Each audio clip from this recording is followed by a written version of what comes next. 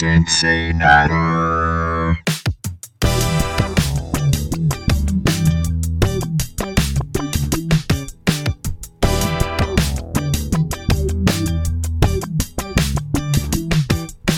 Let's all chatter on CinciNatter.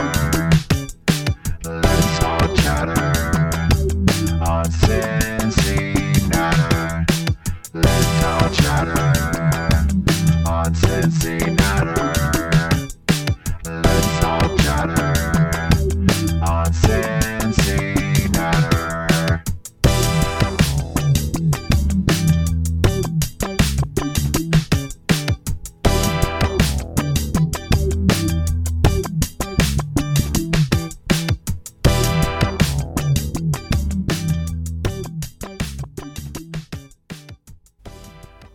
Hello and welcome to episode 209 of CinciNatter, the Bengals UK podcast. My name is Paul Hirons and we're back for another chitter-chatter about all sorts of things. And joining me now is Nathan Palmer. Hello, Nathan. How you doing, my son? I've got to start this episode off by wishing you a very happy birthday on behalf of myself and all of the listeners. Well, I think that's very kind. 25. Can you believe it? I've hit that milestone mark. And yes, no, obviously I'm 50. And I'm going to own it, Nathan. I have been dodging that. I've been having trouble saying it because it seems so weird. But I'm going to own it. I am 50. The big 5-0. Paul Y 50. How about that? There's got to be, I think, talk now that you've hit 50 about what the succession plan is for this podcast. What do you mean? Well, there's going to come a point, we've been going for about, I must have been going for about 5 years or so now. Back in that day, you were in your early 40s, But there's going to come a point where, standards are going to slip and we're going to need to move on, and I'm going to have to find a new co-host. So I just think, maybe this year we start exploring options. If anyone's on the younger side out there looking to get into the sort of nice local friendly podcast, then, keep us in mind. You know how to make a man who's uneasy with extreme middle age nice and happy, don't you? Bloody hell. Anyway, where is your card and where is your present? I didn't get anything from you. It's a good shout. I mean... You give it all about, my co-host in 5 years, and you don't even get me a bloody present, for God's sake. If you were in London, I'd be in the same room now. No excuses, although you did say some strippers and a curry that you suggested, so maybe I'm quite pleased that you didn't get me a present. Hey? Depends on which order, I suppose, doesn't it? Yeah, or if it's at the same time, Have you ever eaten a meal while someone's been stripping off their clothes in front of you? Oh, thankfully I haven't. Right, I'm going to rectify that for your birthday, my old son. Don't worry about that. Well, my birthday's in a couple of weeks. So you got a bit of warning now, so you can... So that's it. I'm going to make you feel really bad because I'm going to lavish you. And it's not even a special birthday for you. It's a special birthday for me. You didn't even get me any presents or cards. And I got loads of stuff through the post today from so-called friends. Basically, you know who your friends are, basically. That's all I'm going to say. I'm going to make you feel bad and lavish you with loads of presents for your birthday. And started fucking cheery and put love on you, and I've ended up having my pants pulled down in front of all. Exactly, we're back to the strippers again, aren't we? Bloody hell! I am drinking, however, on this auspicious occasion, dear listeners. I'm recording this on my birthday. Now that's commitment for you, isn't it? I'm drinking black cherry rum. Whoa. And I tell you what, it's an absolute doozy. Oh man, it's really lovely and smooth. Just a hint of black cherry. I might be quite drunk by the end of this podcast. So it's my birthday party and you're all invited. How about that? And one person who is invited, and I know that's going to show up, is our special guest this week. We have got Sky Sports NFL pundit PHOEBE Schecter. You know her from... Yes. Yeah, I mean, she's amazing, and she's not only just a broadcaster, but she was the first British female coach in the NFL, thanks to her time with the Bills. She's Great Britain's women's team captain as well. She's a flag football ambassador. She's into kabaddi. Is there anything that Phoebe is not into and does it very well? So I think we're all big fans of Phoebe. So that's coming up. She's invited to the party. She's coming. She's already texted and said she's coming. So that's good. Fantastic add to the Sky Sports coverage as well, because at times I was a little bit, dubious with the sort of coverage on Sky, but I think she really has added to it in a positive way. So yeah, no, she's very good, genuinely very good indeed. We're going to talk a little bit about the recent comings and goings, because there have been some. Still some big questions on that roster as we edge towards the draft. It's only less than a month away now, and the Bengals have been signing players. So should we just go through where they are, Nathan, and we can talk about all of this business? Go on, son. I know you got your list in front of you. Right, departures: Hayden Hurst, Samaje Perine, Jesse Bates, Jesse, Von Bell, but re-signed, either re-signed or signed from elsewhere. We've got Caladomatis, Jalen Davis, Joe Bacci, Uncle Mike Thomas, Jermaine Pratt, Travion Williams, Orlando Brown Jr., as we know, Trent Taylor, Cody Ford, Nick Scott, Max Sharping, and then in the last few days, Sidney Jones, the cornerback, most recently with the Raiders, but of course you may know him best, I think, from the Eagles Super Bowl winning run a few years back, and the tight end of Smith. So, lots of people wailing and gnashing their teeth about the tight end position, certainly. And now we've got a former second rounder on our books. So, I mean, to be fair, I think he was pretty much the only quality tight end left in free agency. But it does help now. We don't have to kind of reach too much in the draft for a tight end. I don't agree with you, son. Oh, hello. I've been a little bit, no disrespect to Irv, but I've been a little bit underwhelmed with that. I thought it was a real shame, real shame what happened with Foster Moreau, and I think we've got to absolutely say that we wish him all the best in his recovery and hope he makes a speedy return, and and that, because he seems like a fantastic guy, and you're thinking of him in this time, but he would have been a really good, possibly an upgrade, I think, over Hayden Hurst, or certainly sort of similar level kind of player. And with the greatest respect to Irv Smith, I'm just not... You're not feeling it? No, I'm not. I think he's a bit injury prone. That is true. Which is not when you're kind of putting all your chips on him at the moment. I still think the Bengals are going to have to draft a tight end in the first, second round. And you know what else? I think they will sign either Mitch Wilcox or Drew Sample. I do. Yeah, but no disrespect to those guys, that doesn't fill me with a ton of confidence. I just think we've regressed at the position. I think Hayden Hurst was a sort of pretty, middle of the pack, maybe slightly below the middle of the pack tight end, but paired with the weapons that we had around him, did a good job, played well, played with a lot of heart, and I was impressed with him. Irv Smith, what I've seen though is pretty good once he's on the field. It's just getting him on the field. Yeah, no, he's young, and he's obviously, formerly a second-round pick, and he'll look better, no doubt, with Joe Burrow throwing him the ball. I'm willing to give him a chance. I just think that we have probably got worse at the position initially. And at the moment, you've got Devin Asiasi as the only other guy in the tight end room. Now, Tom McDowell's favourite player. Yeah, I know you've got two, guys that could come back, as you just mentioned, but... Again, neither of them, from a starting capacity, fill me with an enormous amount of confidence. So, like I said, you are backing yourself into a corner in the draft, really, that you've got to draft a tight end in rounds 1 or 2. Because I think if you wait until round 3 or later, at that point you're going to be lucky to get any sort of production in year 1. And then if you're pinning all your hopes on a guy that has a history of injuries, I wouldn't say he's unproven. He's played, he's had some, a couple of 200-300 yard receiving seasons, so he's had a bit of experience in the NFL. Like I said, he's only going to benefit, as Hayden Hurst did, from playing with someone like Joe Burrow. But we don't really want to be regressing in an ideal world. So, if we go and draft a guy in round one, someone that we're really happy with, maybe one of the best tight ends out there, or we get, we move back in the draft, whatever we do, get someone maybe at the top of round two if you're moving around, or even, someone, that we quite like moves down, and we snag them at the end of the second. Then, Snaggle.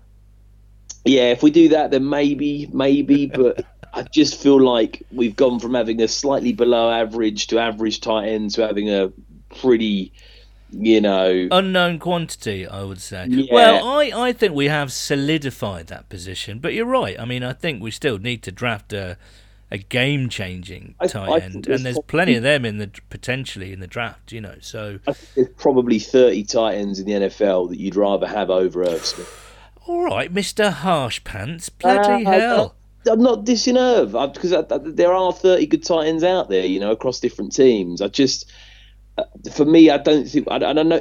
I completely agree with you. With Foster Moreau off the table, he's probably the best guy out there. There aren't anyone else out there, and I think this is where the Bengals, perhaps in retrospect, I don't know if they thought, "Oh, yep, we've got Foster Moreau tied down here," because obviously the Joe Burrow, the LSU connection and whatever else. I think maybe they thought that was going to get done. And like I said, Foster Moreau would have been a very good signing.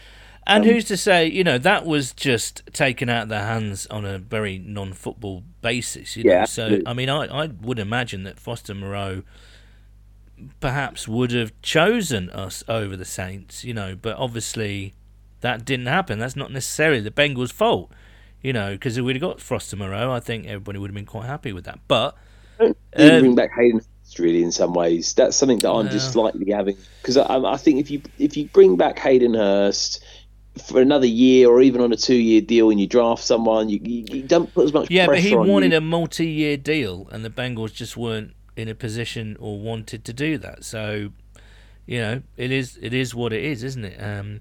Just looking at my Twitter, Nathan, and what's happening down the right-hand side. Let's have a look. Sports trending, Corey Davis. NBA last night, Heat at Raptors. Sports trending, Emirates Stadium. Trending in United Kingdom, congratulations, Harry. And sports trending, Keith Arsewank. What or who is Keith Arsewank? Goodness me. Anyway, I thought I'd better mention that. Sidney Jones then could spell the end of the Eli Apple era in Cincinnati, do you think? Yes, I think possibly. Which is again the surprising one, I think, because Eli Apple, I know he's been up and down, and there might be question marks potentially inside the building around his conduct and some of the way he handles himself, and especially on social media and things like that. I don't know if perhaps that's something they've taken into consideration there, because his actual performances have been fairly decent, certainly for the money we were paying him. I think you could say that he's worked for us over the last couple of seasons. Sidney Jones, I mean, the thing is with a lot of these signings, Cody Ford, Sidney Jones, Nick Scott, Irv Smith, and this is with the greatest respect to them, they're not top tier guys. They're kind of lower tier guys, third, fourth, fifth round third, fourth, fifth wave kind of guys in free agency. They wouldn't be making many people's top 100 list of free agents out there. The one thing I would say is you're hoping here that the Bengals can continue their frankly outrageous streak of getting some serious good value. Well, I was going to say, did you say the same thing when they signed Chidobe Awuzie? Did you? I mean, I said the same thing when they signed Eli Apple. I was not a fan of Eli Apple, but you look what Lou and Robert Livingston have done or did with Eli Apple. They made him into an above-average cornerback, and he actually, apart from he had his moments, but he actually played really well compared to how he has done with the Giants and Saints, etc., and wherever the hell else he's been. But they've also got an elite guy in Orlando Brown, and you can't. We knew that it was going to be hard with the amount of extensions they've got coming up and the quality talent they've got. They got Jermaine Pratt back, which is a very good signing. I don't think a lot of us thought that was going to happen. Everyone's been moaning about the offensive line and the left tackle position since Andrew Whitworth's gone. You've got yourself a franchise left tackle, which is hard to come by. And hard to come by as being, not really doing it justice. It's extremely difficult to get yourself a franchise left tackle that can be plugged in, start week one, and is going to perform at a good level. So they've done a fantastic job there. If you've got to go slightly lighter in terms of experience and quality in other positions for the moment, then that's fair enough. And I can't remember which listener it was last week that tweeted in that was saying, look, this is where the Bengals have got to have some good drafts. If we can get some good production out of some of these guys that we draft this year that can come in and play fairly quickly, a bit like Cam Taylor-Britt did last year, come in, make an impact, as a guy that was drafted not in the first round. That's what you need. You need your Dax Hills to step up this year. You need a guy, but it be in the first round, second round, people to come in and make an impact to make this team better than they were a year ago. Yeah, that's why I don't mind the Sidney Brown signing at all. He's got experience, he's a Super Bowl winner. He's a solid character by all accounts, and as I say, he's not going to be a starter, all being well. From what I hear, Cheeto's recovery from his ACL tear is going really well, so the hope is that he will be back as the starter, and him and Cam Taylor-Britt fills you with some confidence, I would say, certainly on Cheeto's side, but we'll have to wait and see. So as a CB3, I don't mind Sidney Brown at all, and I expect them to draft someone as well. They might even depends what money they've got in the pot left over. They might re-sign a Trey Flowers. They might re-sign Eli Apple. Who knows? He's currently unsigned. So this is not the end of the story. We're just on a particular part of the journey, if I can say that, Nathan.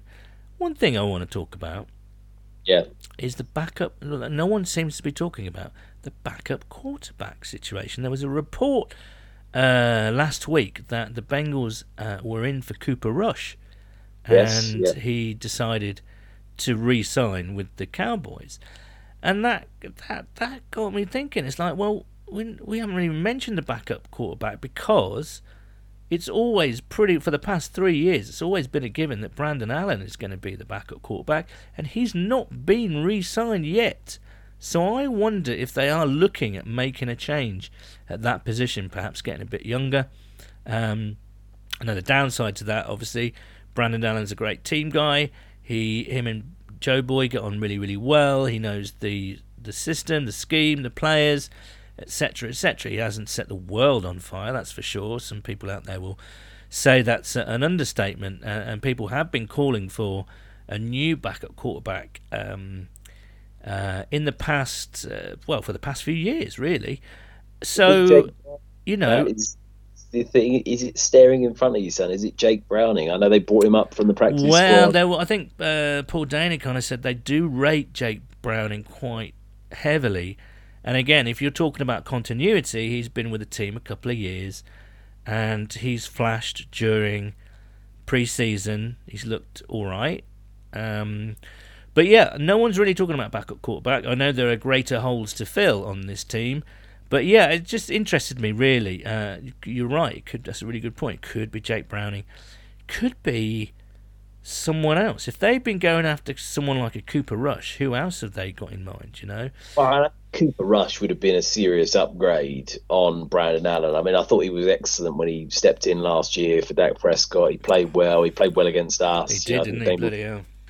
Yeah, I mean, I think the Bengals would have seen that and thought, bloody hell, this guy, would be a good player. Brandon Allen's been okay, hasn't he? He's a smart guy. He's been on the team. He knows the system. Like you said, he's good friends with Joe Boy, and he is a solid guy. But I'm not sure he's, a top backup out there. He's been okay when he's needed. I think if, Joe Boy got injured at all at any point and was down for sort of 4, 5, 6, 7 games, would you trust him to come in and win 3 or 4 of them, keep us on track? I don't know if you would. You have seen backups around the NFL come in and do that. I thought the Ravens were a good example of that, where they sort of, were able to be competitive. They took us all the way, really, when you look at that with Tyler Huntley. If that wasn't for that freakish Sam Hubbard play that completely turned the tables, they were on the verge of doing us away from home in the playoffs. I know, right? Yeah. And would we have been able to do the opposite and go into Baltimore, put them on the ropes with Brandon Allen, albeit a freakish play at the end? I'm not quite sure I'd feel as confident if Lamar Jackson especially was playing for them and they were at full strength. So, I do think there's an argument you could get better there, and you do have to plan for that. There is various situations around the league every year where a quarterback goes down for a period of time, and at the end of the day, that could be your season on the line, depending on how well that quarterback operates for the 4, 6, 10, however many games it might be. Even if it's just one, it could be a playoff game. It could be down the stretch where you need someone to come in. Look at the Chiefs, whether they've got that backup quarterback coming in, leading them downfield in the playoffs or a crucial touchdown. So I think I do think it's a position that shouldn't be overlooked. If they're going to go with Jake Browning, I think that's a risk unless, he has an absolutely sensational pre-season. But I think they'll definitely, I really strongly think they'll probably look at someone in the later rounds, maybe bring him in 4th, 5th, 6th round pick and compete with Jake Browning, and then see which one of them comes out best from camp. But again, you're going with inexperience if you do that, which is slightly risky. Indeed. One thing, before we get to Phoebe, our special guest, Phoebe Schechter, Sky Sports NFL's Phoebe Schechter, we need to talk about these Ezekiel Elliott rumours. Yeah. Now, initially I was like, what? No, you don't want... Because you kind of automatically think he would take over from Mixon, but I don't... I think I said this on the podcast the week before, that you're just replacing like for like, really. And you could argue that Elliott is perhaps on the way down, farther on the way down than Mixon is. Yeah, I agree. But then people were kind of saying, well, no, if you got, he would make sense as a second running back to take over the P role. He's got an excellent pass blocking rating. He can come in and bulldoze people. He's a hard runner, and if he's sort of alternating with Mixon, that makes more sense to me. I'm still not sold on it 100%, and Zach Taylor kind of quashed some of the rumours, or at least half-assedly quashed some of those rumours during the owners' meeting earlier this week. What are your thoughts on Big Zeke coming to the Bengals?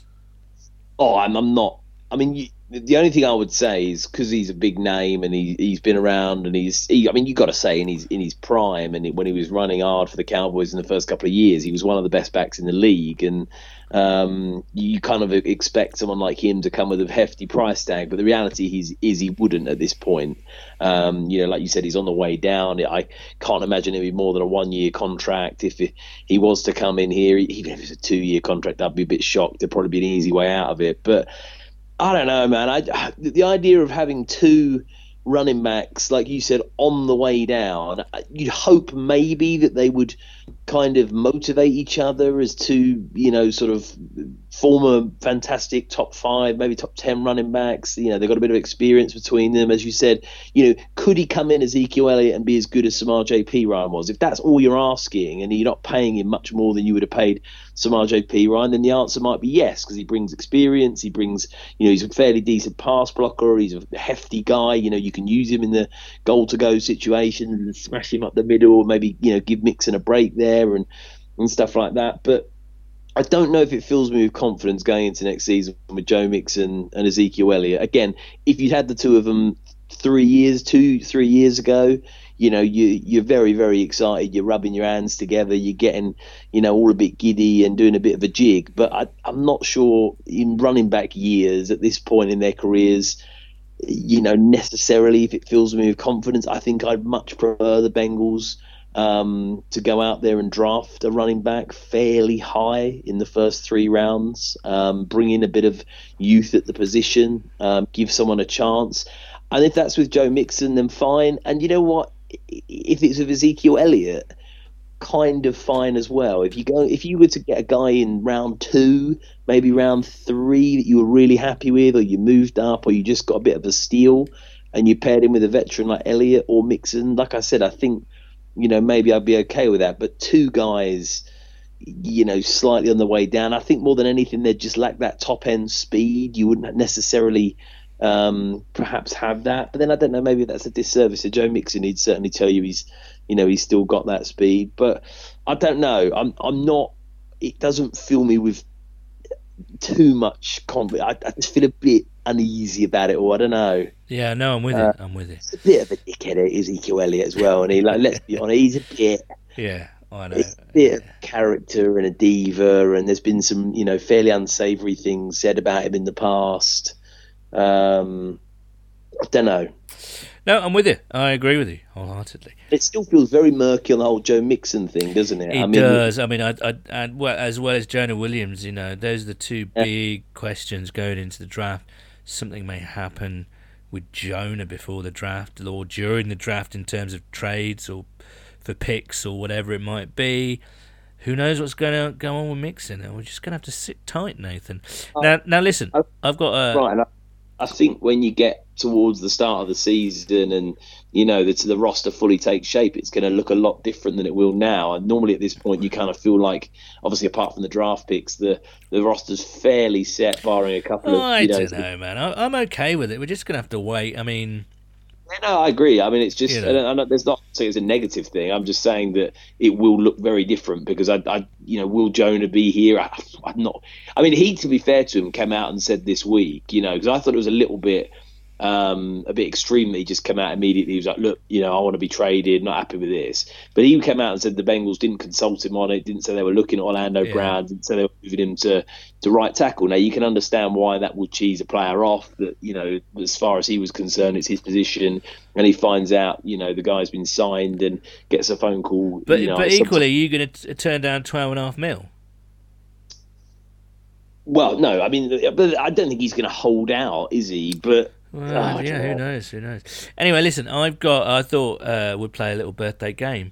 I saw earlier on Twitter, maybe last week, that someone was very happy with the Irv Smith signing and proclaimed that Irv Smith is the answer.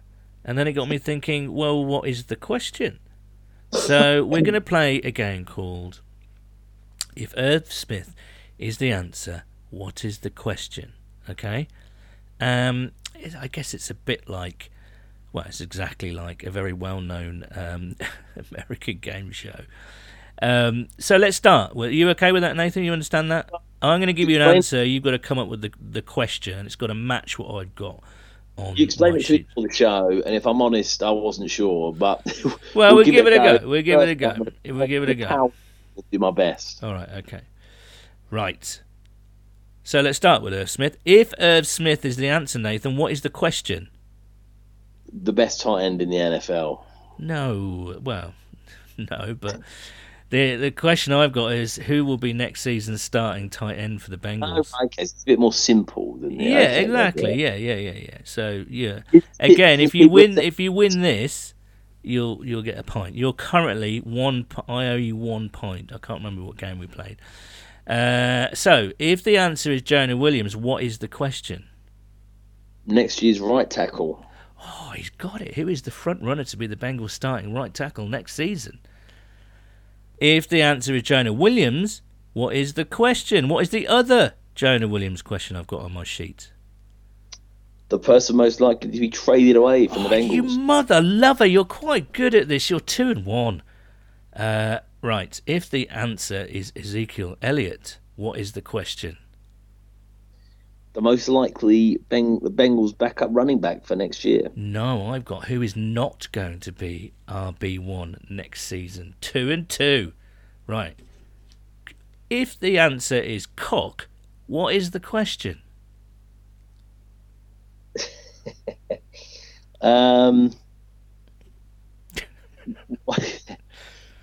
What would some people describe Ezekiel Elliott as? No, you can't say that. What is a male chicken? 2-3, you're losing.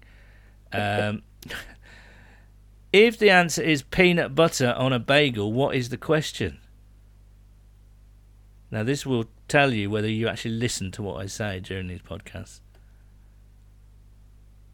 Your favourite snack? Oh, it's my favourite breakfast. I can't give it to you. 2-4.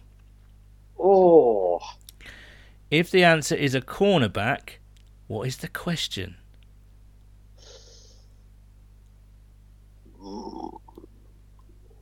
What position does Sidney Jones play? No. What will be the selection in the first or second round of the draft for the Bengals? Now that is rampant speculation from me, but that's what I've got down on my sheet. You're 2-5. Shocking, really, isn't it? Questions have got to be asked.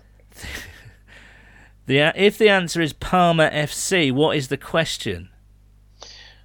Who is winning this Sunday between Parma and Palermo? No, which team is going nowhere in Serie B this season? 2-6. Okay, final question or answer or whatever. If the answer is to be or not to be, what is the question? Pass. It's a trick question. There is no question because that is the question, Nathan. I'm not good at this game, am I, son? I'll give you that one though because you passed. So actually, you abstained from answering, which was probably the right answer. 3-7. So basically, we're even. We owe each other a pint. Oh, so we've got to meet up and have it then, haven't we? And I probably owe you a couple for your birthday. So exactly, and a present as well. Do you know what? What? Do you know what? And like, you can edit this in. I don't care. I have been absolutely all over the place at the moment for a new drink. And you know how the Aperol Spritz is like taking the UK by storm and everyone loves it? I know what you're going to say because I follow you on Instagram. I know what you're going to say. Tina, the Singapore Sling, it is filthy. It is an unbelievable little drop, right? All right, tell me what's in a Singapore Sling. Just remind me. It's been years. And why now? Why are you into a Singapore Sling? I had one in Singapore when I was out there at the end of the year. I was like, cool, actually, these are a bit naughty, aren't they? And then I was out in London and I was like, well, I might have one of them again. And I'm absolutely hooked on them. It gets you really I don't know, it gets you quite in a fun drunk mood. It's quite fruity and sweet and got a bit of a kick to it. Bit like me. It puts you in a good mood and it's what's very... in it? Go on then, what's in it then? Gin, cherry brandy, Benedictine. Right. I think it's lime juice, pineapple juice, and what's that bitters? Something bitters. Angostura bitters. Yes, that. Yeah. Oh, okay. So it's a cocktail then. I was expecting to give me some new beer that you tasted, but no. It's a Singapore Sling. There you go, listeners. There's a cocktail bar in Kentish Town. I don't know if you know it. It's underground, underneath the Assembly House. Well, you've taken me there before. No, I've been there for the first time last week. You're talking about Ladies and Gents. Oh, right. Where's this one then? It's underneath the Assembly House on the corner by the station. Yeah. I know the one. Yeah. Lovely little gaff. All right. Well, we'll talk about this offline. This is probably boring the pants off people who don't know what we're talking about. If you haven't had one, listeners, have a little cheeky Singapore Sling at the weekend if you can find somewhere to make. I'm not a gin fan at all, I have to say, but sounds fruitier than just normal gin. Anyway, we should stop this. Let's bring our special guest in, shall we? CinciNatter. And as promised, here is our special guest. You may know her face and her voice because this is audio, obviously, from Sky Sports NFL. It's Phoebe Schechter. Phoebe, welcome to CinciNatter. Thank you so much, and I love the name. I think it's brilliant.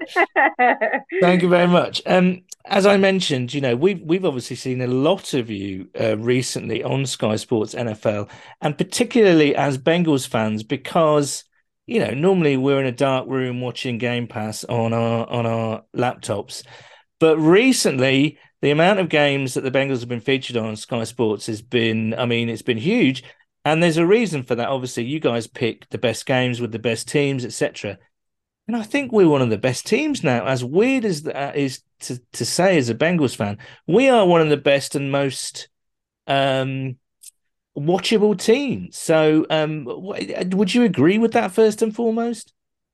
Yeah, I think that you guys are so exciting to watch, right? I mean, you keep people on the edge of their seats, whether it's coming back from big score differentials or, just the great relationships between Joe Burrow and Jamar Chase. I mean, people like to exceed this kind of exciting new wave of football, and guys like Joe Burrow himself have really been a big part of that. And I know that even from Cincinnati's perspective, the way that the whole kind of community is bought into this kind of Joe cool attitude is really exciting, and people want to feel like they're a part of something like that. So why wouldn't we show games like that? Absolutely. I mean, can you expand on that a little bit? I mean, what has really I guess specifically impressed you when it comes to the Bengals and their kind of climb back up to relevancy? I think first off, getting their running game going has been a massive part of their success. We look at last year or season before, I guess it is now, and we talk so much about Joe Burrow not having the protection, not having the offensive line that he needs. There are a lot of offseason moves to kind of build that up. It still wasn't great. And the fact that Joe Burrow gets hit X amount of times, probably some of the most within the league, but the way he just gets back up, he never says anything negative towards his players. He's just like, hey, we go again, we go again, we go again. And I think elements of that have been so exciting to watch. Just because you just want to see somebody who's got that kind of built for adversity feel, and still, we go back to Joe Cool, but even look at Zach Taylor and what he does, like going into the bars and giving out whatever. It's just like the way that they're so connected to the community, and you can see that even with you guys in the podcast. Everything just feels like they're really wanting to build this massive, massive brand and community worldwide. Mm. Yeah, that's interesting. And no doubt there will be more Bengals games on Sky Sports next season. I'm interested because, as I say, normally we watch on Game Pass, but now more used to Sky Sports and seeing Neil and you and Jeff or Jay Bell or whoever it might be in the studio. It's a long old broadcast, isn't it? You're there from like what, say 5 p.m. in the UK right through till goodness knows when. Take us a little bit behind the scenes. I mean, it feels like you guys have a really fun time, and that comes through on screen. I mean, are there snacks? How do you keep going for that amount of time? It's crazy. Yeah, so I found my routine now. I think part of it is finding a routine, like anything you do. So I get to studios around 2:30, have my pre-dinner dinner, then go into hair and makeup and all that fun stuff. We start doing our rehearsals at probably about like 4 if we're going live at 5, or 4:30 if we go live at 5:30. So we do about do our rehearsals, go over it, any more collaboration, because earlier in the week, to be clear, we have our weekly meeting talking about what we want to discuss on the show. So that's all, an hour long meeting going over everything that we think is important. And then once we go live, it is just full on, yes, coffee and snacks are mandatory, especially for myself. I get hangry. But genuinely, it's just the games have been so exciting. We've been so fortunate to have so many incredible games. But the camaraderie, like you talked about it a little bit, the way that we all get on with each other, we collaborate, we get to just sit and talk about football. And, that already kind of like energizes all of us, because we're like, this is great. When we do some of the days where some of the ones, I guess, into the playoffs where we were going to like 3, 4 in the morning, some of those games were a bit tougher because there were some, we look at the Cincinnati Buffalo game. It was not what we thought it would be. And, it gets a bit kind of quieter. But just the chemistry between all of us, I think, keeps us all going. What's a Monday morning like after a playoff Sunday for you? Yeah, because it's like an hour and a bit home from the state studio. So Right. I probably get back to mine around 2 a.m. But I think the hardest thing, and I think I speak for all of us, is we're all like at this level because we're so excited. You've been watching these games. You're Yeah. on it. So I don't fall asleep till like 4 a.m. because I'm just buzzing still. I'm just so excited from everything. And so then, yeah, probably it's a later lion on a Monday, but it's key to kind of get to the gym, get back into routine again, because before you know it, Tuesdays are review shows, and then you've got her huddle, and it just kind of keeps going. Yeah, I think you're allowed a little lion on a Monday morning after that. Now we had our International Women's Day episode a few weeks back. But I think it's safe to say you are an inspirational figure to many female fans in the NFL. Can you tell us a little bit about? I mean, this references your time at the Bills, right? You were the first British female coach in the NFL. Can you just tell us a little bit about your time at the Bills, how it came about, and what you kind of took away from that? Sure. Sure. So essentially, the way it came about was I applied for something called the Bill Walsh Diversity Fellowship, and that is pretty much just an opportunity for minorities to kind of get a foot in the door at elite level sport. So you still have to go through a rigorous interview process. Nothing is guaranteed. But for me, it came down to the Falcons and the Bills, and I ended up going with the Bills, pretty much off of a gut feeling as well. It just felt like the right fit for me, and them for that matter. And I think one of the things, and you say it there, like we talk about the first a lot, and I think it's really important that no matter what we're the first of, is that making sure that you're not the last. And that's really key because I would never want to be in a position where other people didn't get an opportunity because of me. So that's a pretty big driving force for me. And anything that I do now, making sure that these doors are open for others, or as I like to say, like send the elevator back down, because Mm. this sport has given me so much and changed my life completely. I just want to find a way to give back and create opportunities. But I'd say some of the biggest lessons just from being in Buffalo, and there's quite a few, don't get me wrong. But one, like you have to believe in yourself, because if you don't believe in yourself, like why would anyone else back you like that? Um, Mm. to know your value, know what you bring to an organization, and that doesn't always have to be tangible.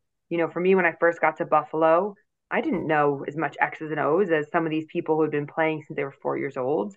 But I was humble enough to admit that and asked a bunch of questions. And I knew that my skill set was I'm going to bring you consistent positive energy every single day. Even when we're losing, I will be me and I'll be the same.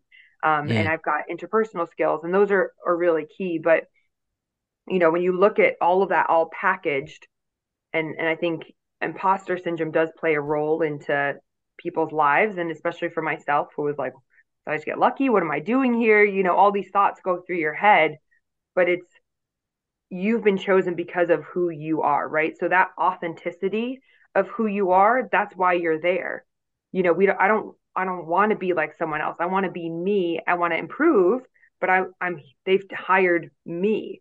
And I think that's really key. And even bringing that into Sky and what I do with them, I'm there to they've hired me because of who I am, and I want to be myself because the players know it too, right? If you're not yourself, you're going to get caught out and they're not going to trust you. And that's what it's about, because at the end of the day, all the players care about is, can you get me better? Yes or no? Okay, great. So those are kind of been some of the many lessons that I've learned, but it just, there's so much, right? And there's so much that you can relate from elite sports into business and vice versa. And I think there's really great ways to be able to take from one another. You mentioned that like the players don't give a monkeys, right? They just want to learn. They just want to Yeah. get better. They don't care if you're man, woman, dog. Well, they probably do, but you know what I mean? It's like but it still feels like the NFL a bit of a man's world. But in terms of acceptance and the working environment, what did you take away from that? Were you accepted? Were your ideas taken on board? Did you manage to kind of establish those relationships of trust while you were at the Bills? Yeah, massively. And I think there's multiple ways to do that, right? Because any good organization is built off of trust. I would say with elite sport, the difference is that trust needs to be built really quickly because you've got such a shortened window. You think OTAs, training camp, because once the season starts, like we don't have time to be doing, you build on top of the foundation, but you don't have time to establish trust like that. So a lot of that does come down to vulnerability, and everybody has an opportunity to be vulnerable, and you have the power to do that because if I open up to you, Paul, it should take down in theory your walls and you'll open up to me. So being able to do that throughout the season is key. But I think if you're planning like I need to make these people trust me, it's just not going to work like that. It has to be, again, authentic, right? So something as simple as, okay, you ask me, hey, what time is it? Or what time is our next meeting? It's at this time.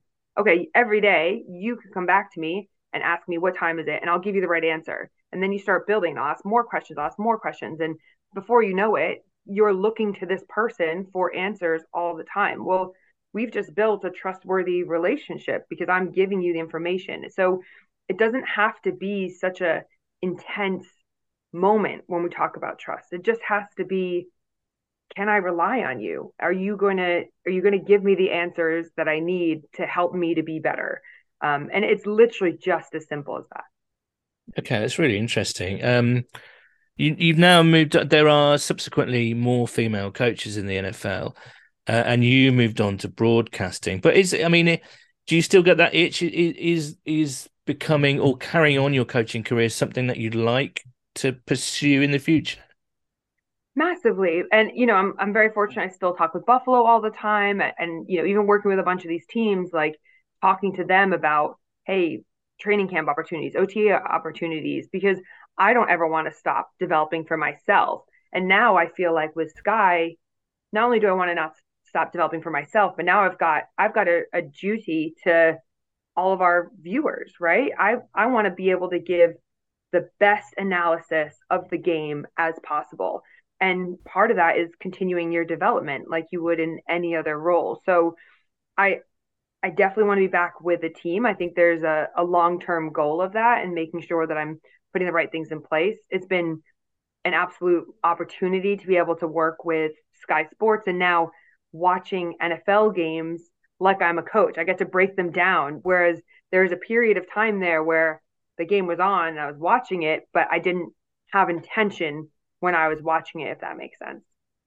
Yeah, it's like coaching in a slightly different way, and you've got to remember there's like, the one nice thing I think about the NFL community in the UK is the gender balance. Obviously, there's more. It's skewed male over female, but there are a lot of female NFL fans out there. Are you conscious of that? Do you feel like you're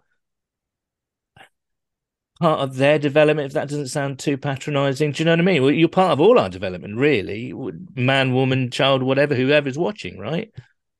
Yeah, I think that it's always something I think about. We had a couple of those live events in Manchester, and that was really cool because I got to actually meet some of the female fans and having that conversation with them and for them to say it is so great for us to see a woman in this role. Whereas for me, I'm like, yeah, I'm just talking about football with friends, but actually there's a bigger picture and piece to it where people see that and they think I'm going to engage more with this sport because there's someone that looks like me, which Mm. has been really powerful for me. And the messages have been so lovely. I think when I look at NFL and I look at the analysis with Sky Sports, my ultimate goal is how can I be an educator? How can I be a teacher? And finding a way to the NFL, we make things so complicated for no reason. We have 20 words for the same thing. So how do we make this as simple as possible? I was taught young in my coaching career that the hardest thing in football is to make it easy. So that is my ultimate goal every time that we get to chat about it. I'm going to wrap this up in a minute, Phoebe. Thank you so much for the time. We could talk about you captaining the GB women's team. We could talk about your flag football ambassadorship. We could do a whole podcast on kabaddi, for goodness sake. Yes. Um, um, what what I'll bring this back to the Bengals in a second. Obviously, because we're a Bengals podcast. But what is your advice to any young woman or girl out there who wants to take up the sport? Might have seen you on the telly. As you mentioned, it's all about visibility. If they can relate to you and see you on screen, and they like the sport, what's your advice to someone? Because it feels quite a healthy scene in the UK at the moment. Yeah, and we have such a great community around it. So just, I mean, literally go for it. You know, I think for a lot of us, fear is what holds us back, whether it's the fear of failure or not knowing what's on the other side. But I promise you will not regret going to a session, meeting new people from all different backgrounds, and literally the community that you build.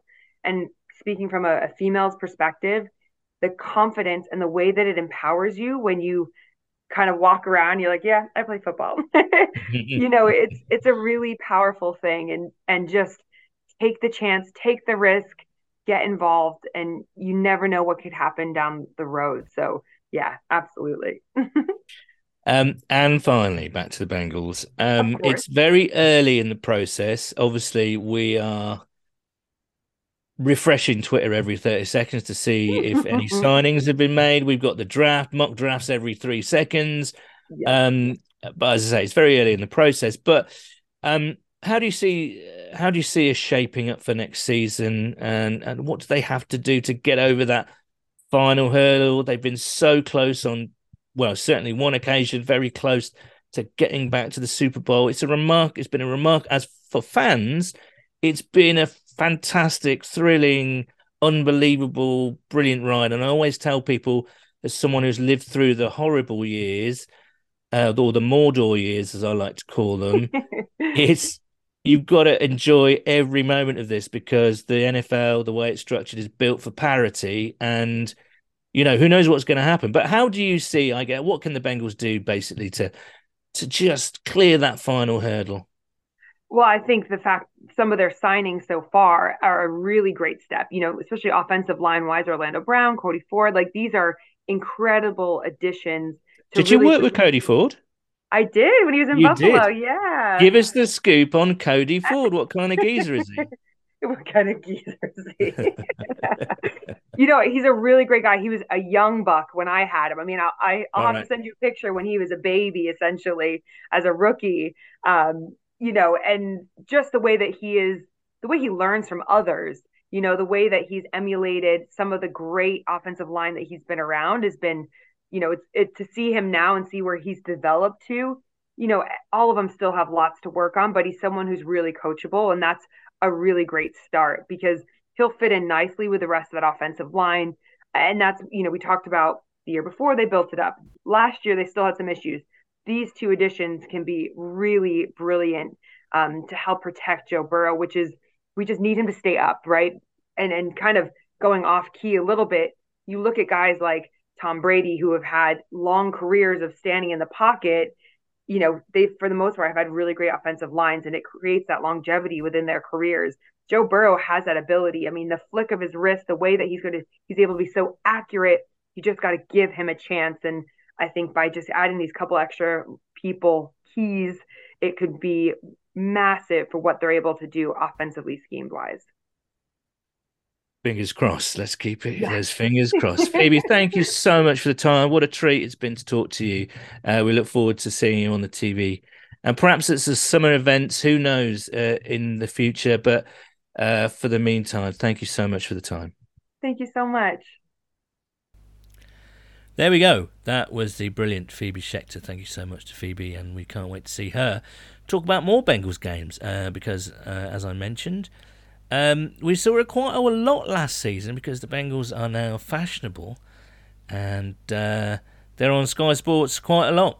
Make of that what you will. So huge thanks to Phoebe. What a star she is, and very inspirational woman as well. So I hope you enjoyed our chat with Phoebe. Right, let's get to our questions, our Twitter feed, @2day_UK. Let's start with @Disciple of Ange. I'm so glad it appears we can go BPA now, says Sean. Haven't paid a lot of attention to the draft, as where we pick makes it tough. Where do you stand on the lads from last year? I want Eli back still, although unlikely with the signings, Wilcox too, and maybe Allen. Also, many happy returns, Paul. Also, over-under on officers' suplex during the birthday celebrations. Well, I am indoors for my birthday, Sean, so unless there's a garrison of police officers downstairs causing a ruckus, then there will be no suplexing tonight. Who knows what's going to happen? It's got to be about 10 years since that happened. It's got to be about it's got to be nearly the 10-year anniversary of that. It's due for another, right? So, maybe when I'm drinking Singapore slings at the weekend. Martin at Dorset Bengals. For my birthday, I'd wish for the Bengals to have a top draw end rusher. That'll be lovely. My birthday isn't until October, mind. P.S. Can you please give a shout out to the Admiralty Pub, which is now ready to open on the 5th of April after being damaged in a fire a while back? Absolutely.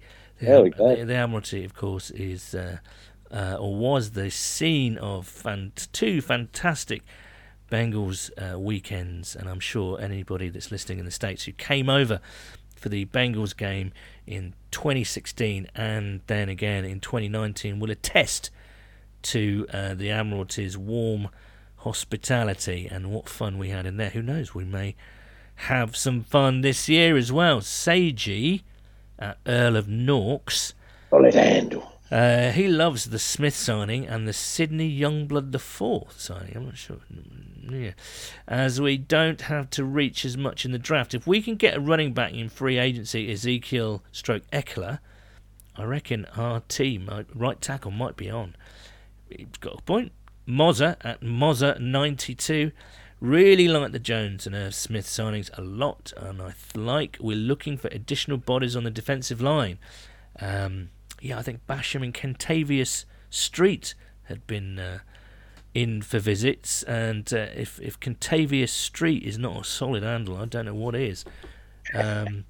Anyway, he really likes it. He feels much better going into the draft now. Quick one, any thoughts of a Bengals UK meetup over the summer again? Please, absolutely, Moz. There will be something. We're in the planning stages at the moment, but let's get the draft out of the way first. And we're thinking about venues. We've had two really great summer meetups, and there's no reason why we shouldn't have one this and there's no reason why we should have one this year as well. So Donny at Ippy not Bengals relevant, but I'd say, but what's your Lamar Jackson hunches? Did they trade him? Is there anyone actually interested? I'm kind of interested, just because if Jackson goes from Baltimore, then the Ravens are weaker, and that's a good thing for the Bengals, right? So, well, it is an interesting one, isn't it, with the Ravens and Lamar Jackson, because ultimately they're our biggest threat with him there. If he was to leave and we wouldn't have to face him twice this season, I think you'd be quite happy with that. You look at the Browns, I'm not quite sure they're the threat. Depends on how Deshaun Watson does in his second year back.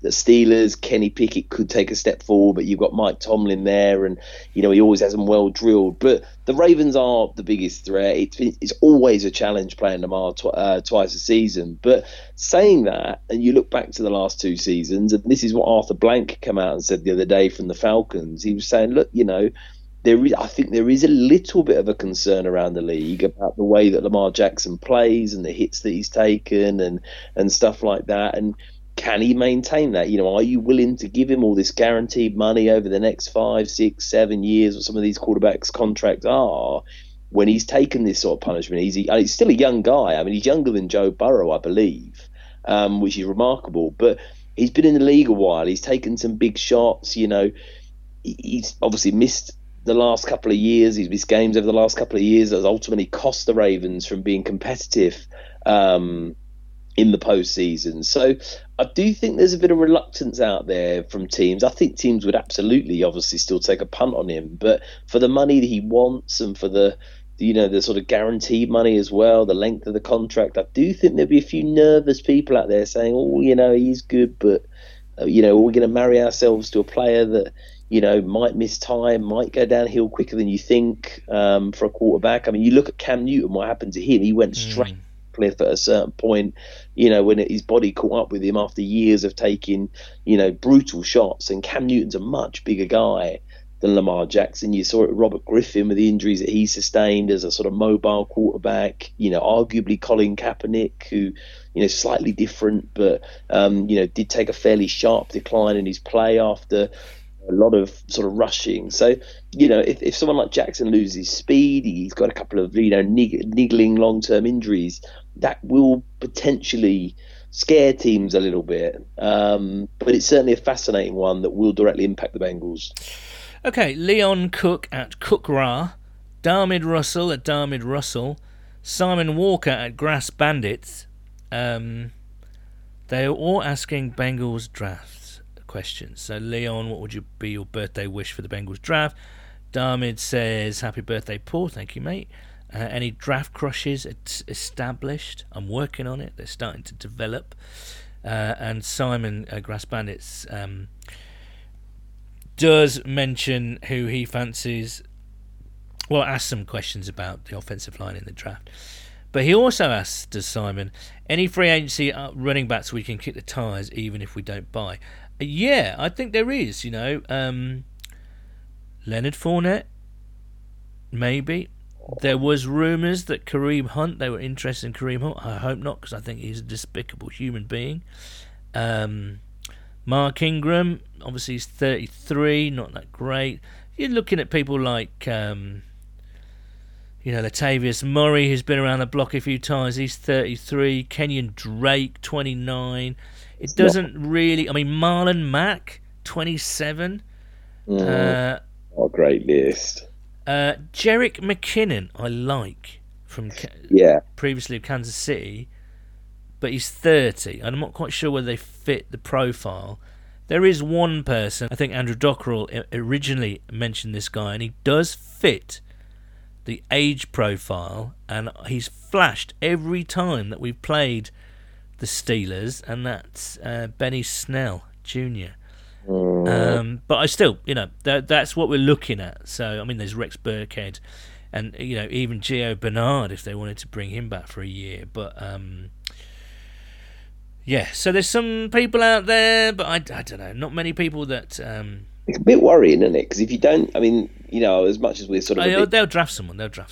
Yeah, they will. But the thing is I think if they can't bring someone in that they're confident could somewhat match Mixon, and I think that you could argue Zeke would match him just about, or like maybe it wouldn't be a huge drop off, then you draft someone and you've got a slightly higher upside for your second back, then fair enough. But if Zeke goes somewhere else, and some of the names you said on there, I mean, you're certainly not cutting Joe Mixon for one of those guys and going in with him and a third round pick, are you? I think that'd be a fairly poor move. So if I'm Joe Mixon at the moment, I'm feeling fairly good about my chances.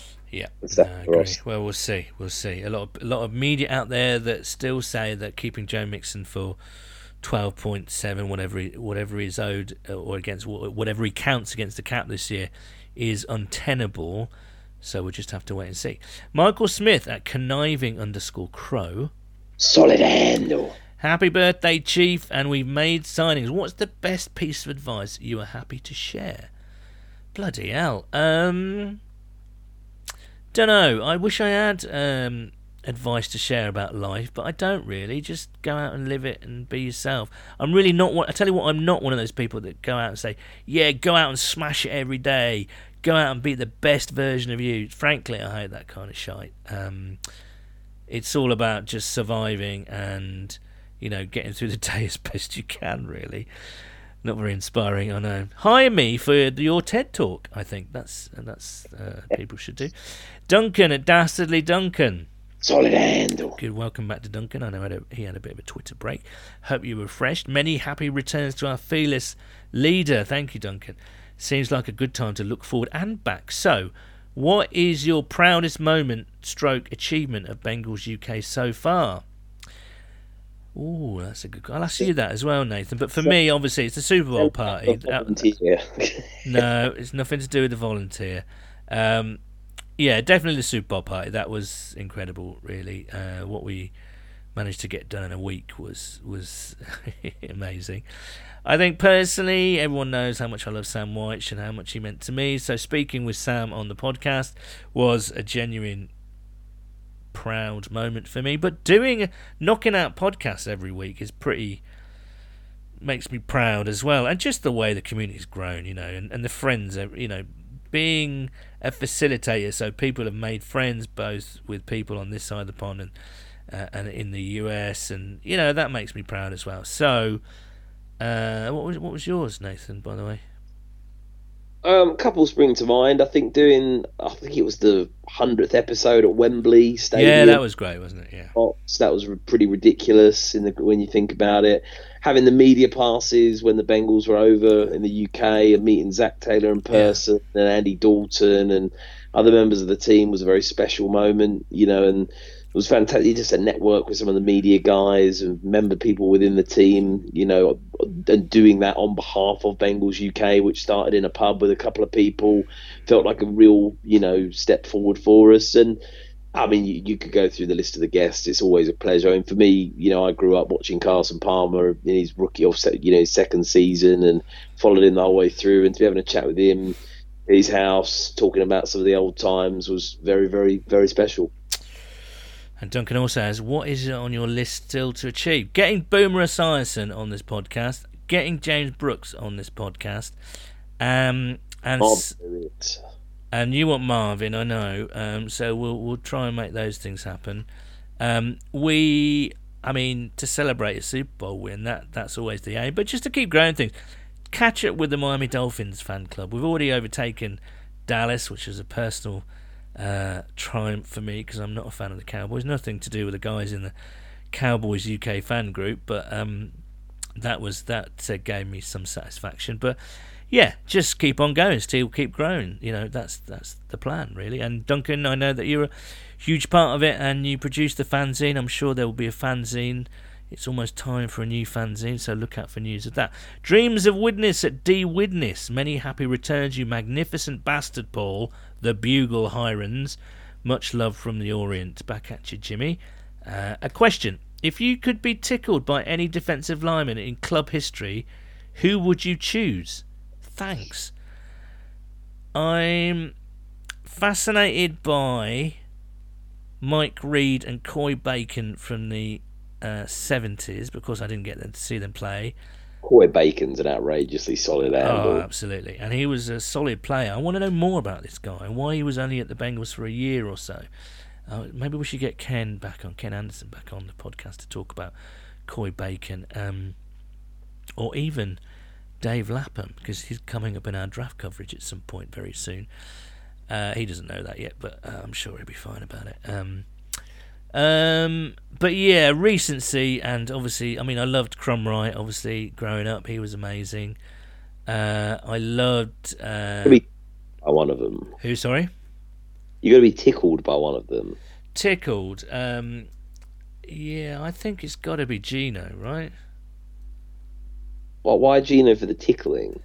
I don't know, because he's quite quiet and he's quite low centre of gravity. So I think if I went with someone big like Dunlap, there's no contest. Michael Johnson, he's one of my favourite players of all time, but is he a good tickler, Nathan? He's got long arms, and he'd be like Mr. Tickle. He'd be like Mr. Okay, I'll go with Mick Johnson or Gino. How about that? He's got quite short arms, hasn't he? Wasn't that one of his? But, I would imagine he's an absolute demon in the tickling department. Jimmy also asks, and this is controversial, what did you make of the Jim Trotter news? Now, Jim Trotter was a journalist for NFL Media. He asked a very pertinent, prescient question to Roger Goodell about equality and race in one of the interviews, and Roger Goodell couldn't give an answer, and then suddenly he was out of NFL Media. What do I think? I think people know what I think of Roger Goodell. This is not a good look. I know what it looks like. I don't know if it is what it looks like, but I know what it looks like, if you see what I mean. Still floating about in it. You think normally the people in these sort of top jobs, tend to move on every sort of 4, 5, 6 years or whatever it might be. He's been there as long as I can remember. He's always been fiercely disliked, it feels like, by, most of the NFL community, players. I know staff can't come out and say that, but he's not massive. There's a couple of odd players that hasn't he signed a new multi-year deal or something like that, Goodell? So, but in terms of Jimmy's specific question, I'm not going to get too much into it because I don't know for sure what happened. But all I'll say is I wish Jim Trotter all the best, who's an excellent journalist and asks some really good, necessary questions that Goodell. Well, apologies. In typical fashion, there's been a technical malfunction, so things have ended rather abruptly. But you haven't missed much. A couple of questions that we answered. Nathan prattled on for a little bit, as he normally does. So let me do the outro. Thank you so much for all your lovely birthday messages. It really does mean a lot. A huge thanks to Phoebe Schechter, our special guest this week. We'll be back next week. we're just edging towards the start of our draft coverage. What have we got coming up? We've got the annual British fans draft round table. Looking forward to that. We have got Dave Lapham, all being well, and we do have Joe Goodbury as well. And remember, it's only it's less than a month until the draft, so it's all going to happen. Exciting times. But anyway, until next week, once again, thanks for all the messages. Thanks to Phoebe Schecter, and it's a Who Day from me.